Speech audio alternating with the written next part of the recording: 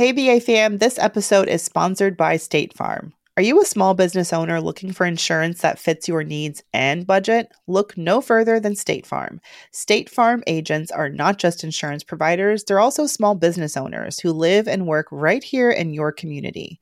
They understand the unique challenges of running and protecting a small business. When it comes to small business insurance, State Farm knows what it takes. Create a plan that fits your needs and your budget. State Farm agents are ready to help you choose personalized policies that truly understand your business.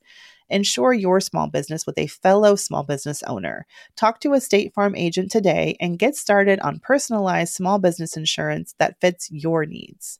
Like a good neighbor, State Farm is there. Talk to your local agent today.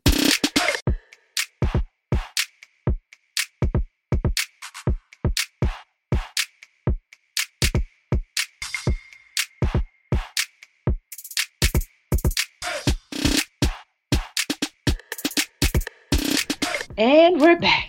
We're back. Hey, Mandy, how are you? Hey, Miss Tiffany. We are doing a very special midweek recording of Brown Ambition. Yes. But we both have something in common. We've got something in common. I heard you won an award. Well, I saw the picture. First of all, let me say that your hair was everything. And that dress was really cute. Oh, thank you very much. Hey, TJ Maxx. Ow, Circa 2013. I was like, oh, look at Mandy snatched. Thank you. You know what's funny? So thank you so much. Yes, I was awarded by the National Association of Black Journalists in New York for Best Online Investigative Story for a story I wrote last year about students who were cheated by the Corinthian College for-profit scandal. So really exciting. That story took me like probably 2 months, and I thought I many times drank myself into a stupor because I was so stressed out. It was a hard story, but it's really nice a year later to get that recognition, and especially from NABJ, because they've been my fam for a decade. Ever since I set foot on my college campus, I went straight to NABJ. I signed up, started out as a treasurer, worked my way up. I was president by my junior year, and it's such an amazing professional organization, really supportive of more inclusiveness and media, and it couldn't be more important what NABJ does than times like now with what's happening in the news. Yeah. So it was a really nice night. And thank you for mentioning my hair, because guess who I ran into? Who? Miss Jessie herself.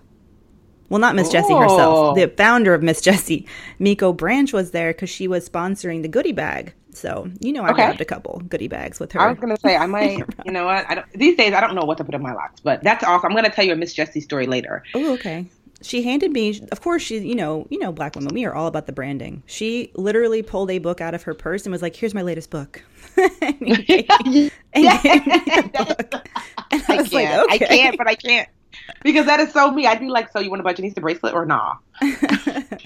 She was really sweet. I met her through her one of her sort of publicists. His name is Patrick, and he's just like, Patrick's one of these characters who you just feel like you want them to tell you stories all day long.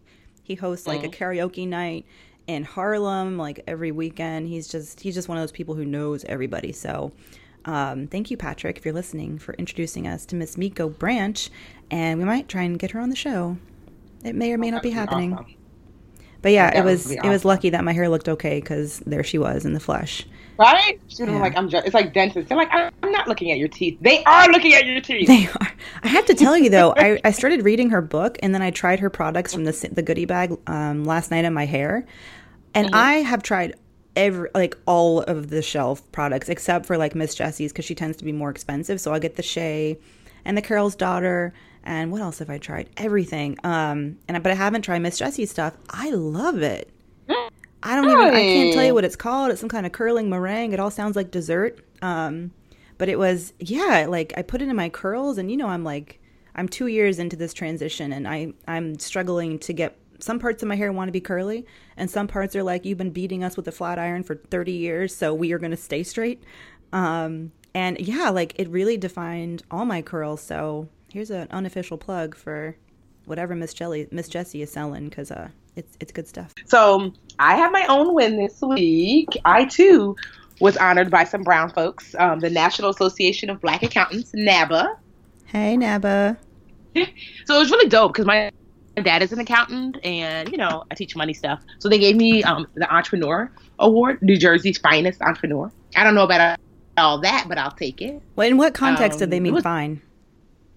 No, like just fine? mean they're looking. Or like fine. Yeah, no, I think it's such an interesting description for an award. It is, and I thought that was weird. I mean, no shade, Napa. I'm totally excited, but I was like, I'll take it. These arms ain't gotta celebrate themselves. You gotta put that on your brand now, New Jersey's finest. I know. No, but really the award was they're looking for small businesses that, not only make a profit, but that are shifting and changing the community for better. So I was like, oh, that's me. So it was really great because it was just a room. It was in Newark where I live. So that was really nice. And my sister came. So that was really nice as well. I invited her because, Superman is tired of going to these awards where he just sits and says, oh, hi, yeah, I'm Superman. So so she came. So honestly, it was a really nice night. And she dressed me as per usual. She's like beautiful. I love that dress. Thank you. JCPenney, honey. I think it was like $20. Whoa, JCPenney. Yes, I know. And honestly, I was no shade JCPenney, but let's be real, you were not really known for being fashionable. But she took me to buy clothes like earlier in the summer, and we saw this dress, and she's like, you should get it. And I was like, but I don't have any place to wear it. She said, a place will appear. And so I'm glad I bought it because yesterday I didn't know what I was going to wear, and I looked into my closet, and there it was with the tag still on it. And so there I was, $20 fly. Hey, that's the universe at work right there. Yeah, don't use that if you're budgeting. Don't use that excuse for everything. If I buy this boat, the money to pay for it will appear. No. Yeah, no, it was a really great night. So yeah, so look at us, 2 awards. Yeah, it's always nice to be recognized. And did you have to give a little speech when you won? I did, and so I just talked about how an accountant changed my life, my father, and how what they're doing matters and how it changes the lives of people who are around them. And you just never know who you're going to touch and who they're going to touch as a result. Leave it to you to make accounting make me want to tear up. You just brought it down. That was good. I was like, what? She was like, you get good at this stuff. I was like, you now. Yeah, I didn't realize I was going to have to give a speech, and they were honoring so many amazing journalists. Rahima Ellis from NBC won the Lifetime Achievement Award that night.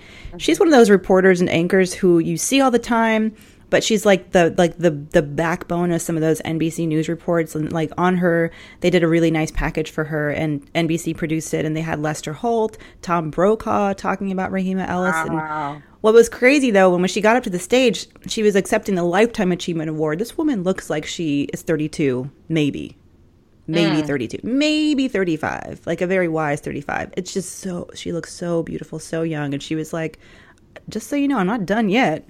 It was a really nice speech. It was hard to follow. It was, so there was a woman there who was being honored. I said, only Black women. Her name is Natasha, was it Rogers? So her bio read, Natasha Rogers is a engineer, lawyer, has her MBA, worked at Goldman Sachs. Mandy, I was like, it was like 4 people in one, and she's 35 years old. And I'm looking at her like, how? Houseway? How do you, was born and raised in the projects of Newark. And I asked her how. She was like, honestly, I was singularly focused on not being broke. Mm. The first in her family to go to college, and she just said, growing up the way I grew up was so traumatizing that I honestly was like, I will not come back. I will not come back here. That I have to do better. So she said it just motivated her, and that she wasn't like collecting degrees for the sake of collecting them. She said that when she wanted to achieve a different goal, they would tell her, well, you need that, and she would just go get it. I feel like you just described what Brown Ambition is all about. For real. She is, honestly. That's a Brown Ambition moment right there. Yes. And when you meet her, Mandy, just so oh, hey, what's up? Just, you clearly she's brilliant. I mean, you don't have an engineering, law, and MBA from some of the top schools and just be some regular everyday thinking person. She's clearly brilliant, but so down to earth and so nice. And she was honestly I'm not gonna lie, at 35, I'm finally coming up for air. So what's going on? What's happening out here in the world? Are Brangelina still together? She was in college. She's I didn't Janet Jackson's pregnant. We might be going to Mars. Did you see the pictures of Janet? with their baby bump? Yes, I did. Yes, I did. And so I told her, I was like, I took her number. I was like, don't worry, girl, we're gonna get you socialized. But we had such a great conversation about like, like just about life and relationships and just like, achievement. And it was just such a really good conversation. And I just thought to myself, this is what I wish more people could see. It's just women like her who don't necessarily, you're not going to see her in the news or whatever necessarily, but she's amazing, Go ahead. What was her name? And was, I'm like the worst. Like, let me see if I can find her. Miss Goldman Sachs. Go ahead, Miss Goldman Sachs. I remember her first name was Natasha, and that's okay. We don't need to put her on blast like that. Just want to say hi, Miss Natasha. Yeah, if you're listening, thank you for carrying the Brown Ambition flag.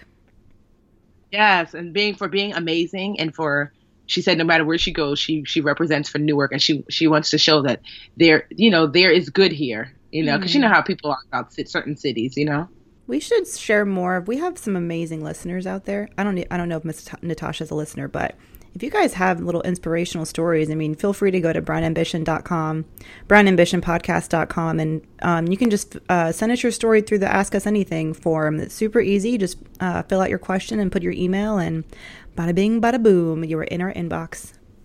Yeah, because we'd love to hear about like people that represent Brown Ambition to you, just because it's always good to see that, outside of the celebrity, there are amazing people that that we know. We'd love to honor them. Yes, ma'am.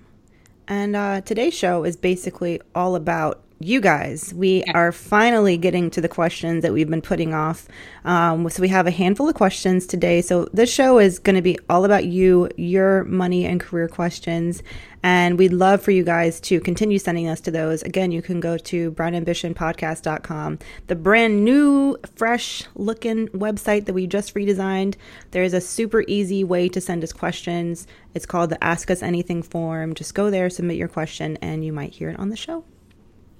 But before we get to questions, I got to hear about FinCon. So FinCon was, first of all, it was so different in this way. So you know how usually FinCon's like 400 or 500 of your closest financial friends, right? Well, for people who don't know, describe the FinCon is important to me and Tiff because it's where we met in person. Yes. Yes. The Mandy and Tiffany story. FinCon is it started off as a financial bloggers conference, but it's since grown to a financial content conference. So you get bloggers, writers, speakers, educators, all things money and finance. They kind of gather here once a year, and it's all around the country. PT, who is the founder of FinCon, Philip Taylor, he decided this year he wanted it to be the biggest year yet. So typically FinCon is between 300 and 500 folks, and this year it was almost 1,300 or about 1,300. Holy smokes, Mandy! Honestly, I don't think I. So it was like that's exactly how the old folks felt. We were all like, I don't, because I'm used to going to FinCon and knowing not all the faces, but like a good chunk of them. Yeah. So this time I went and I was like, I don't know you. I don't know you. I don't know you. I don't know you or you. Oh, you either. So it was, San Diego was beautiful. The location that he chose was beautiful. Everything looked great. So it was I felt both good and not good about the amount of people, because one, there were so many more brown people. Oh my gosh, Mandy. It was like a plethora of beautiful brown people. Wow. That's a huge change from last year. What? And we took over. What? So many of us won Plutus Awards. So Plutus Awards, for those of you who didn't know, are like the Emmys for financial educators, writers, and stuff like that. And so I think like Tanya won from My Fat Finance, Ty and Talent from His and Her Money, some other Browns won. Me and Patrice hit the main stage. So right before the keynote, they had something called the Big Ideas, and it was like a TEDx style talk. So I went on Friday, Patrice went on Saturday. I don't think any brown person has ever hit the stage. So to have two this year was like amazing. Wow. Congrats. Thanks. And honestly, it was, so in that respect, they clearly heard our grumblings from last year about there being a lack of diversity. And this year, they really surged forward and had so many speakers, so many podcasters, so many people there. Oh, I have a picture for you from the podcast movement of like, they have our picture right in center in on one of their banners. Oh, word? Cool. I have a picture to send you. I was like, I got to take it. Send Mandy. So yeah, it was just, it was good in that way, in that there were way more people, like, so way more people of color. But it was also, I felt like I lost touch with some of my old FinCon family. Yeah, but like I said, all in all, FinCon was fun. They're having it in Dallas, 2017, which is PT's hometown. Yeah, so I've heard a little whisperings that there might be some shifting in FinCon. So I don't know. Yeah, I mean, like, I'm sure he's tired. I don't know. Let me not even say. Okay. Are we breaking news or are we breaking news? What's happening here? I know. Because Brennan Ambition listeners come to hear about the latest in FinCon drama. I know. That is exactly what they're here for. I know. Oh, you're like, who? What? Let's move on. Okay, so yes, that's FinCon news. Okay. Well, congrats to all the powerful POCs representing at FinCon. Mm-hmm. The Browns, and yeah, that part was really great to really see, like, wow, so many great brown people here doing their thing. And we both, so today, it's been September. I feel like I don't even know where it went or like what all happened. Just so much happened in September. But the highlight was that wedding last weekend. These were my best friends, and I'll tell you the quick story of us. It's a romantic story. So I've been in my sister's wedding, but it was a very small, intimate wedding. I was the only one standing up with her. This was the first time I was like a bridesmaid in my best friend's wedding. And this is my friend Brian. He and I met. So flashback 2005, Hurricane Katrina hit the Gulf Coast.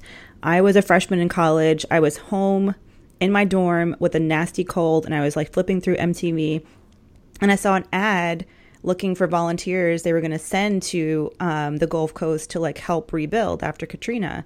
And they were accepting 100 kids from across the country, 2 from each state. And they were going to go to the Gulf Coast, Mississippi, Louisiana, and help them rebuild. And I entered, I don't know what possessed me. I entered this contest, and they picked me and like 100 other kids from around the country. And we all went. We were all just like babies. It was my first time flying on a plane by myself. I had never really traveled alone before.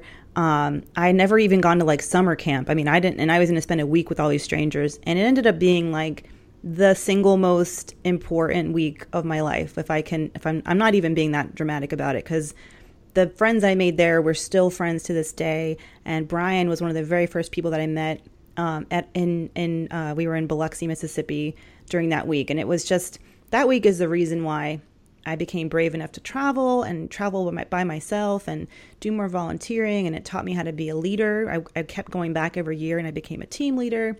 I mean, just so impactful, and not least of which was because of the friendship. So Brian and I met, of course, during that trip, and then all my other best friends that are now all over the country, we all met. And now that we're all older, it's been 10 years, and I was part of Brian's wedding, and it like hit me when I was standing there watching him get married to his wife Diana, who's also become a really good friend of mine. And I was like the biggest baby. It was real embarrassing. Aww. I was like doing not even a cute cry, like the ugly cry. Like I had to hide behind my bouquet. But it was just, it's such I don't know, I've never been in a wedding like that before. It really felt like, damn, like full circle, seeing people you love each other and get married, and like all my other friends from that trip were there. And I don't know, it's amazing that we all came this far and we could all be together. It was just beautiful. Oh, that's really, because you're like, it's like, I was talking to my best friend the other day. I saw her like downtown, and she had her son. And meanwhile, I've known Drina since middle school. And so it still has not hit me that she has a child, because it's like you're making that transition in your mind that like people that are no longer 10 can now have kids. Like, you know what I mean? Like, and so like whenever I see her with her son, like my mind categorizes it as, oh, there's Drina with this kid. Like, like not her kid. And then she said something like, I don't know, like, like tickled him or whatever. And then it hit me. I'm like, wait. Meanwhile, the baby is 1 year old, and it's my godson.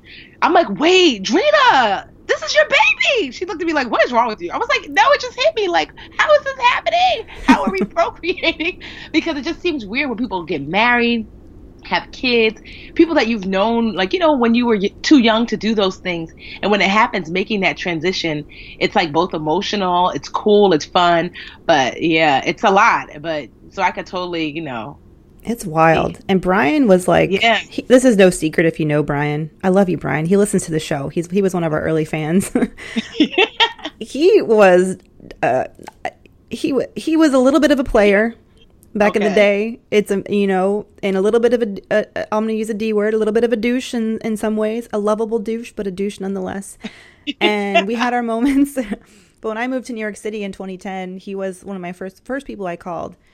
And he and his cousin, Tran, like they lived in the teeny tiniest, they called it a 2-bedroom, but it was like 2 closets and a hallway.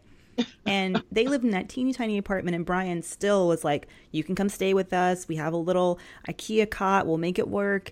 And I stayed there for 2 weeks, and that's the ASB, like the love that we had, and that's our friendship. And I'm just so happy for them. And it's just, and I'm next. And that was also tripping me out, because now that they're done, now it feels like, oh shit, I gotta put on a show now, because they did it. Like, it was really pretty. Like, there was one picture that I saw that you posted. It was like she was kind of like far away, and I don't know, it was just so beautiful. It didn't even look like a real person or wedding. It was just beautiful. She was a human Precious Moments doll. That's what she was. Yes, that's exactly. That is what Diana was. This goddess who could not think she was less of a goddess. She's like so humble, and I'm like, Diana, can you just stop for a second and just like accept that you are the beauty goddess queen that you are right now? Because literally 2 hours before her wedding, she was ziplining and doing kickball and playing lawn games and having a cookout. Like, that was the whole weekend, was like at camp. They had archery and canoeing and all this stuff. It was like so them, and just so beautiful.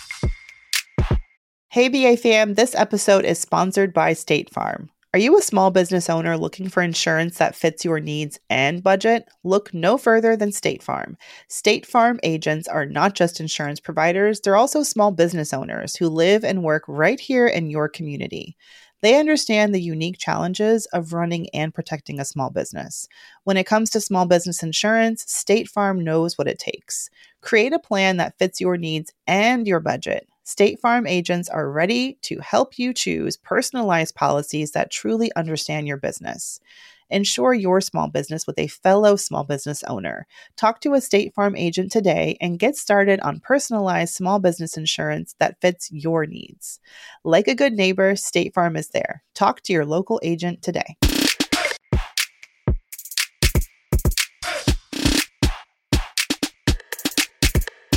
So, without further ado, I cleaned out the inbox. You guys sent some excellent questions. I picked out a handful of some of my favorite questions. And again, please do not be shy. Send us your questions. Go to brownambitionpodcast.com. There's a super easy form you can fill out there. We love to hear from you guys. And while you're at it, like the page, leave us a review on iTunes. Just say hey, tell a friend, do whatever you got to do. It helps us so much when you share and spread the word about Brown Ambition. Anything you want to add, Tiff? No, I'm just listening. Like, okay, because you know me, I'm like, when it comes to the communication piece, I'm like, I don't remember none of the emails. But if you go to brownambitionpodcast.com, that's what we're just going to start doing. Just send them directly to our website. Is so nice now. It has all the information, our social media, our bios, photos, latest episodes. It is your go-to destination for Brown Ambition news. So. Yes, everything's right there. So that I can remember. Yes. Good. Got it. Only took us a year, but okay. No judgment, no judgment. Okay. So here are some questions. Here's our first question. Nobody told me not to use their names. So I'm using the names. I'm sorry. Call my lawyer if you're upset. So our first question is from someone named Kimoy. Hope I'm pronouncing that right. She says, I would really love if you guys can expand on something Tiffany mentioned once about how she did a visualization process to make room for the man in her life. I'd love if you could expand on this and share more tips on how I can prepare for the man in my life. I'm in my early 30s, and while I don't feel the pressure to have kids, and I'm not sure if I want any, I still want to be married and be with the man of my dreams. Thanks in advance, Kimoy. So Kamoy. So this is what I did. Well, one, I was in my early 30s when I started this. I had reached out to a friend of mine. Like the Budgetnista was starting to take off, but every time I came home to an empty house, I was like, ugh, this sucks. Like I wasn't really dating. I mean, I was dating, but he wasn't really a great fit. You know how you date some guys that you know, this is not anyone who I'm going to be spending the rest of my life with. This is just for now. And I was tired of for now because when you go home, you're still by yourself. And I was finally ready because I had not seriously dated anyone since my late 20s, and on purpose because I was building myself. So I reached out to a friend who was successful. She's married with a child. And I said to her, she's an entrepreneur, like how did you do it? Or, you know, like what can I do? Because I feel like you know, everything's going great except for my personal life, my love life, because family was good, friends were good, but my love life was not. And she said, Tiffany, how many hours a day do you work on the Budgetnista? I said, I don't know, girl, like all hours. And she said, how many hours a day do you work on your relationship? I'm like, well, there is no relationship. What's to work on? She was like, but work on like securing like love. I'm like, well, that's not how it works. She said, it is in your 30s. She said, in your 20s, you know, things can happen a little bit more organically. You don't have to necessarily be as intentional, you know, because I don't know why. I guess you're just like free and open. But she's like, you know, if you're at an age where you're wanting someone in your life and it's not happening as organically as you'd like, you have to put work. If you put a quarter of the work toward your love life that you did toward the Budgetnista, you'd have someone. And I was like, at first it felt unnatural. Like, I'm not trying to put work toward it. I want to, you know, walk down the street and bump into someone and I drop my pen and he looks into my eyes and we fall madly in love. But she was just like, good luck with that. And so I thought about it and I said, okay. So one, I realized, she said, even if a man were to come into your life now, is there even space for him? And that resonated with me. I said, you know what? No, there isn't. So first thing I did was something, it seems like weird and corny, but I started creating physical space in my life just to be symbolic. So I started like I usually sleep like wild all over the bed, and I started sleeping on one side of the bed because Boo was going to sleep on the other. I actually like pushed like I opened up some closet space in my closet. You know, I opened up some space on my dresser just for just the symbolism for me was I'm creating physical space in my space for someone. Usually, like anybody who knows me knows I'm kind of like a tomboy at heart. I mean, I get dressed up to speak, but that is not me. So I usually will leave the house looking like who shot Bob and why. So I stopped doing that. I was like, no, at least you don't have to get dressed up, but at least look decent. Like if you see someone, you're not going to like avert your eyes because you know you look crazy. So, and then too, leave the house. I am such a homebody. And I'm like, she's like, Tiffany, the man that you're going to marry is not going to knock on your door, you know, likely anyway, not likely. So I like actually started like leaving because if I wasn't doing Budgetnista stuff, I would never leave the house. And she was like, no, make it a point. Like go, instead of doing work at home, walk to the cafe in a cute dress and do something there. So I started doing those things. I also started doing what I call mirror work, where I used to look in the mirror every day and tell myself that I was beautiful, amazing, smart. Like before I left the house, there's a mirror right by the door and I would stop in it and say, hey, beautiful, you're amazing. You're smart, you're this, you're that, just to pump myself up. And then I was open to dating non-traditional, like my type. And so that's what it all came down to. And then I also started looking like, you know, I'm like so strategic about everything. I really started looking back through my old relationships mentally of like which ones like, you know, were really great, which ones weren't really great and why. How, you know, who did I feel my best with? So I could just be clear about what I was looking for, what I was open to find, not like he had to be a doctor, lawyer, but like he had to be open to the fact that I work for myself and what that looks like. You know, I wanted someone who was a giver because I was always dating takers because I'm an overgiver. So I was like, I'm tired of always feeling depleted. So I knew I wanted someone who was a giver. And I took the other things off, like he has to be African American. He has to look a certain type of way. I took those things off and I said, what's really, really important? Him being a giver, him being naturally kind. I was looking for someone who wasn't just nice to me, but just nice in general. So those are the things I started looking for. And oddly enough, the man I ended up being with was someone who I had known from in my 20s. And we were friends. And he randomly hit me up after I started creating all this space. And like we went out for like an ice cream kind of like date. And I was like, wow, this seems like what? It just started to like tumble forward, and before I knew it, here we are, and I'm pretty sure I'm getting my ring on my birthday. Oh man, this ring saga. I know. Y'all don't even know. I can't wait to share it all. Once I get it, I can't wait to share all the shenanigans. I'm not fully proud of myself, but I don't care. Y'all know I tell the truth. But yeah, so, so I did. Yeah. No, I was just going to say that's what I would just suggest is creating mental, physical, and like spiritual space in your life and being open and honestly staying ready. I think the key is being open. I think all the things you did probably, I don't think, like I didn't do any of that stuff. But yeah. I think the being open to it, I think a lot of people start to feel like, oh, it's never going to happen for me. I'm never going to find him. It didn't work out with the last person. I'm not this. I'm not that. Men are dogs. And you wrap yourself in that negative energy, and then you don't attract anyone because you're repelling them with that negative energy. So I think for me, it was, I don't know, I was a little bit different. I'm also kind of uncomfortable assuming the role of I've made it. I found a man, I have so much wisdom to impart. I was a hot mess for a long time. I dated and slept with all the wrong people. Well, some right people, but made mistakes for sure. Moved to New York, had my fun.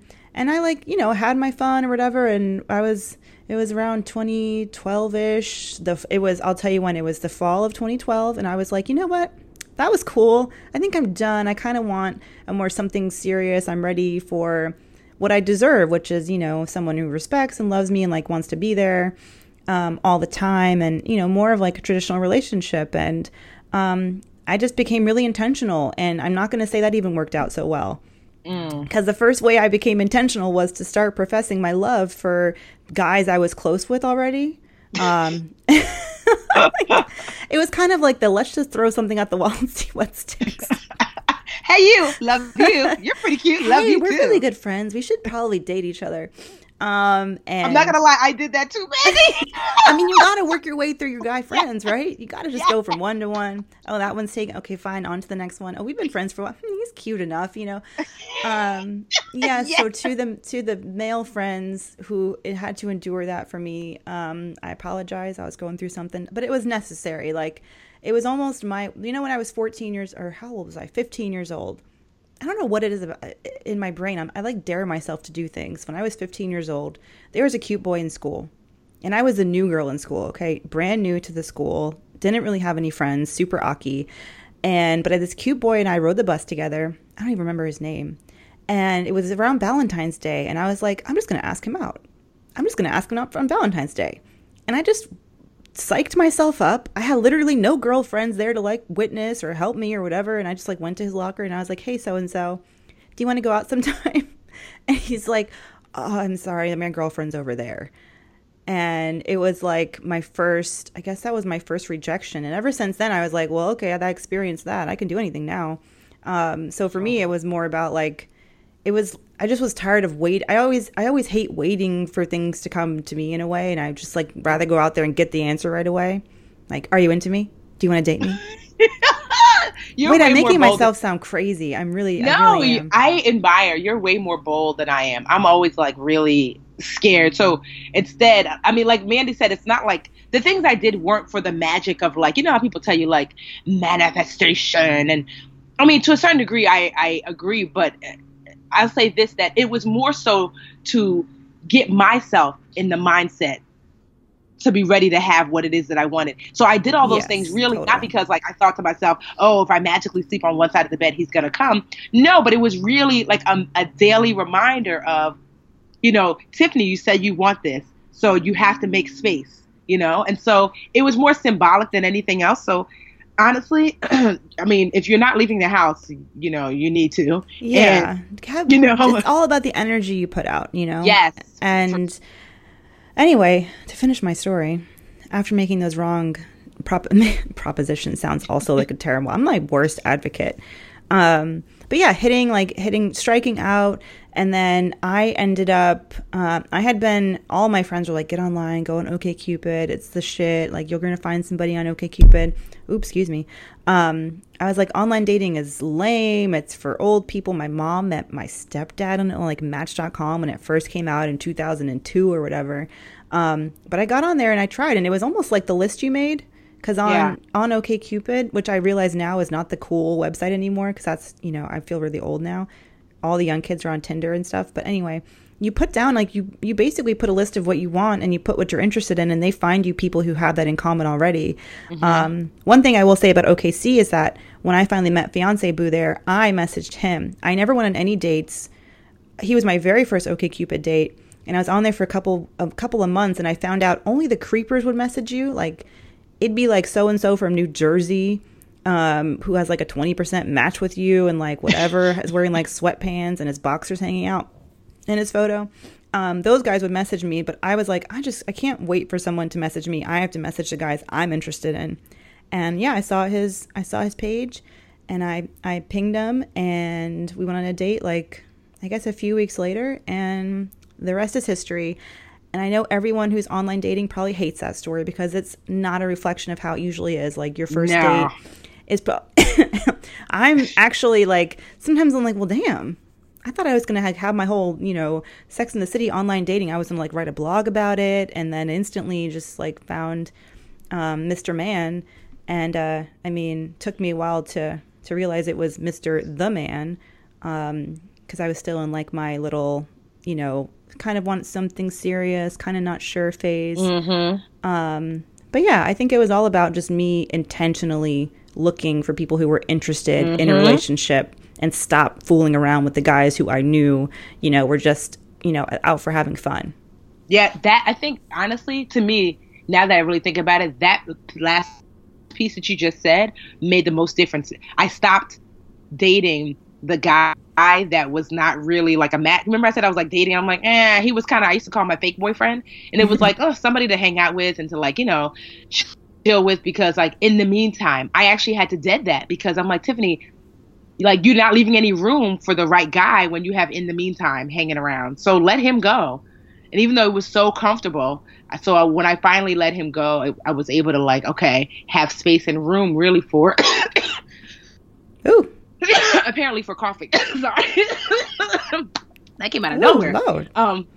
I know. So yeah, I don't know. I mean, honestly, there's no one way. I just, open intention and getting out there. Yes, ma'am. Okay. You owe us $1,000 now. No, I'm kidding. Next question is from Erica. She asks, can you talk about writing goodwill letters to companies to have negative marks removed from your credit report? Have you all done this, or know someone who has? I love the show. Your website looks great too. Thanks, Miss Erica. I will pass that on to our web developer, Miss Terry. Okay, yeah. Goodwill letters to companies to have negative marks removed from credit reports. You must have dealt with this at some point. I know I have. Yeah. I mean, I'll say this, that you have to remember when you write a goodwill letter that companies are under no obligation to comply, because that's really the purpose of the goodwill letters, that you're just asking like, hey, and because people think this about their credit report, that people will tell me this all the time. Hey, Tiffany, I had this negative mark. I was late, but I'm on time now and I'm fully paid up. Why is it still there? I'm like, girl, because it happened. I mean, the purpose, your credit report is supposed to be a report of what has happened. Just because you've made better decisions, so that better decision will be reflected along with the fact that at one point you didn't make good decisions. Right. So, so you have to keep that in mind. So the company's not doing anything wrong by keeping your poor decisions on your credit report. After a while they fall off, but if it was just like a few months ago or a couple of years ago, they're likely still going to be there. Now you can write a letter asking that they remove them, especially if you've been on time. This is what I suggest to people, is that if you're making like a lump sum payment or paying most of it off, like before you make that payment, making that request, like, hey, I'm about to send my lump sum payment. I know I'm late. Can I ask that you do this after I submit this payment? And sometimes you can get them to agree. And then if they agree on paper, like via email or via letter or whatever, and they don't take it off, you can send that to the credit bureaus to say, hey, they agreed to take it off and they have not. Yeah, and you should always get a letter, some sort of letter with the agreement. But what you were talking about, making a lump sum payment, is that like a form of settling the debt? Like, do you mean paying the entire thing off? Well, either way. So I find that because a couple of my friends, much to their shame, work for like credit collection agencies, and they told me that if you're either going to pay, like, let's just say you owe $30 and for whatever reason you forgot to pay it, so now it's on your credit report, and you're just going to go ahead and pay the $30. So before doing so, working out some sort of deal, because ultimately the credit people that you owe, they don't care about your credit report and score. They just want their money. So if you're kind of like, not that you're dangling the carrot, but basically you are like, hey, I've got your $30. Could you guys take this off completely once I give it to you? Like I said, they don't have to, but that's something you could definitely ask. But let's just say you are going to settle because you owe $10,000 and you're like, I don't have it. And they've agreed to settle for $3,000. So typically if they're going to settle for $3,000, they're going to want a lump sum. Like, no one's trying to settle for $3,000, $20 a month is what you're paying. Yeah. So, if you're going to settle and you're going to give them that lump sum, ask. Now, the more that you're settling for, the more that you're getting off, the less likely they're going to be accommodating. So, if you owe 10 and you're going to be paying 1,500, they're probably going to be like, girl, you're lucky that you don't have to pay this 8,500, but so the more that you're kind of giving, the more leeway you have to say, I'm about to send this payment, but I would love in writing for you to say that you'll take this off my credit report as a result. Like I said, it's just lump sum just gives you more leeway, because if I'm paying you month to month, then there's no guarantee that I'm going to finish paying you. Mm-hmm. So it's like, so why should I take this off? And we have 3 years until you finish paying this off. No. So I would negotiate with a lump sum payment. And it usually works best if you've already missed a bunch of payments, like when you're in delinquency, because what lenders will do anyway is they're eventually going to sell your debt to a debt collector. Yep. And they're going to sell it to them for pennies on the dollar for whatever it was actually worth.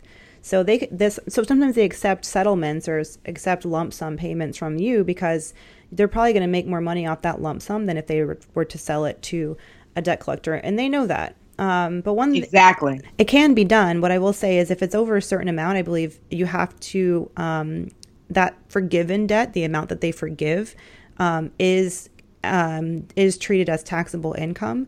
So you may receive a tax form from the lender saying, we forgave you for $10,000. Now you have to report this on your taxes, and you may actually have to pay taxes on that money.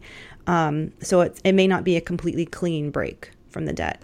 So typically it's like anything over like $600. But my accountant did tell me if your net worth is zero or negative, then you won't have to. And most people's net worth, like if you're owing that much money, you probably don't have a net worth that's going to force you to pay taxes on it. But still, you just never know. That's definitely a possibility.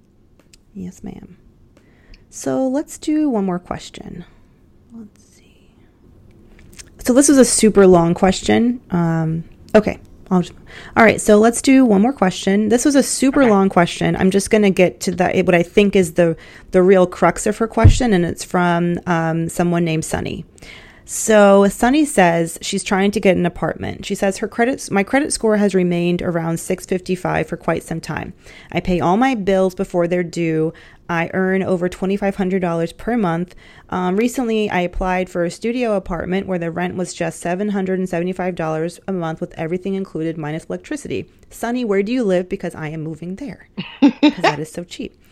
She says, however, the rental company came back to me and declined me. They said because my credit line was so small, and I never expanded it over the course of, using credit, and that I would require a co-signer. I don't know what to do. Please help me. So basically, she has a short credit history because she waited so long to get her first card. And then when she got it, she ran into some issues paying the bills, and her score is now around 655. I ran into something similar. So that's like that because she's like at that place where it's like it's not terrible, but it's not that good. It sucks, So part of the question I didn't read, she says, I've never bothered getting more credit because I'm in the habit of couponing, saving, and just buying stuff with cash. And it's almost like in the world we live in today, you're almost punished if you don't use credit, because you need credit to get good credit. And although using cash can definitely keep, and it's good to use cash because you're staying out of debt, when it comes time to apply for things like apartments, get a car loan, mortgage loan, they want to see a long sort of credit history. So I feel for her. Yeah, and it is sucky. This is why I kind of, like, I didn't understand why my dad had me get, like, a credit card when I was 18 in college. And he was like, but you're not allowed to use it for anything but books. And but it was because, and I still have that same credit card. And honestly, the credit limit now is $30,000. And I don't even, I mean, for me to swipe over 1,000 is a lot. And I use it for business and pay it off in full. But I allowed it to expand like that because, for that reason, it's because I knew, well, one, you have to have the discipline, because you don't want to have a limit of 30,000 and not have the discipline not to spend 30,000. But two, I use it because I wanted to show that, like, look, I can manage this level of credit available to me. So that part sucks. I would just say that, I mean, you can call the person that you have the credit card with and see if you can get an expansion. But know this, that asking for them to increase your credit limit, that might result in a hard inquiry. So ask that, because sometimes they have to look into your credit to see if they're going to allot you more credit. And a hard inquiry, will temporarily lower your score. It's not for a super long time. It's kind of a trade-off, because you do, like, it's helping your score by having a larger line of credit available to you, but then you get that little ping, the little ding on your score from asking for more money. Exactly. I feel like my advice would be, okay, so you need I understand why they're asking you for a cosigner. Rental companies sometimes, a lot of times, do credit background checks, and may ask for a cosigner. If no one's willing to be a cosigner, you might just need to find another place to go, or you can write them a letter. You know, I did this when I first moved to New York. I had to put in an application with my landlord, and her lawyer, did the credit background check. And I didn't realize I'd never checked my credit before. And my credit score was terrible because when I was in college, someone opened up a Chase credit card under my name, racked up $12,000 and never paid it. I never heard about it, never knew about it because I never checked my credit. And that's how I found out. He was like, I can't approve you because this happened. So I had to file disputes with the credit bureaus, and I wrote the landlord a very long letter explaining what happened, showing proof that I filed a dispute. And based on their own, they were just being, basically, it was up to them, and they were nice, and they decided to take a, risk on me. I also sent a letter of referral from a previous landlord who said I'd always paid the rent on time and that I was a good tenant. And I think that went a long way toward convincing them to accept my application despite what my credit history showed. So that's one thing you could try. Either, get some letters of recommendation, write a letter to them explaining what your situation is, or try and find someone, who you trust and who trusts you, to be a cosigner, or, unfortunately you may have to find somewhere else. Yeah. And the letters do really work, because I remember when I went to buy my house, I was like 25, and I didn't have like a whole bunch of like debt and credit and stuff. And so I actually had to get my landlord to write a letter. I had to get it notarized, and I had to show like bank statements showing that, like, yes, on the first of every month I made my my rent payment for like the last 2 years. So that helped. That went a long way. Because ultimately what they're really doing is trying to figure out, are you the type to pay?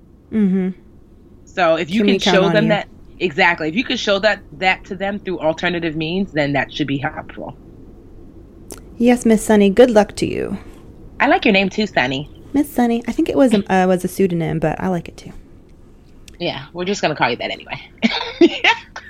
All right, our lovely listeners. So we have some sort of sad news, I guess. We're going to be one podcast short for October, I believe. Tiffany, for exciting reasons. I'm heading to London with my little hermanito, my little brother, today for a brother-sister trip to London. And Miss Tiffany is going to Paris. I'm headed. Yes, and I'm going to Paris and Prague, which I'm super excited about. I leave on next week, and I'm like, yes, I've never been to Paris, although I've been to France. And so we will be gallivanting, and we won't be able to tape, but we will think of you as we enjoy Europe. And we'll come back with some great stories. And maybe some croissants. Yeah, well, we won't be able to share them. With each other, maybe. With each other. You'll be there in spirit, listeners. So In the meantime, please go to brownambitionpodcast.com. Send us your questions, comments. We've gotten a lot of lovely emails from people lately about the show and what it means to them. Love the emails, but we love even more when you take the time and leave us reviews on iTunes or wherever you listen, Stitcher, SoundCloud. Leave us a kind note there. It lets other people find the show and lets everyone know what you already know, which is that we are awesome. You already know. And if you don't know, now you know. Now you know. Listeners. I know. I was like, wait. When I got to that piece, I said, uh-oh. It's too early for all that. Nope. You're not going to get me. All right. Well, bon voyage. Yeah, wish me luck. I haven't been to London before. I'm excited. Oh, okay. I think you'll enjoy. I've been twice, and it's not my favorite. Oh, that's right. You hate it. Yeah. Okay. Never mind. I'm talking to you about it. Hi, Mandy. Have a good trip. All right. Bye, girl.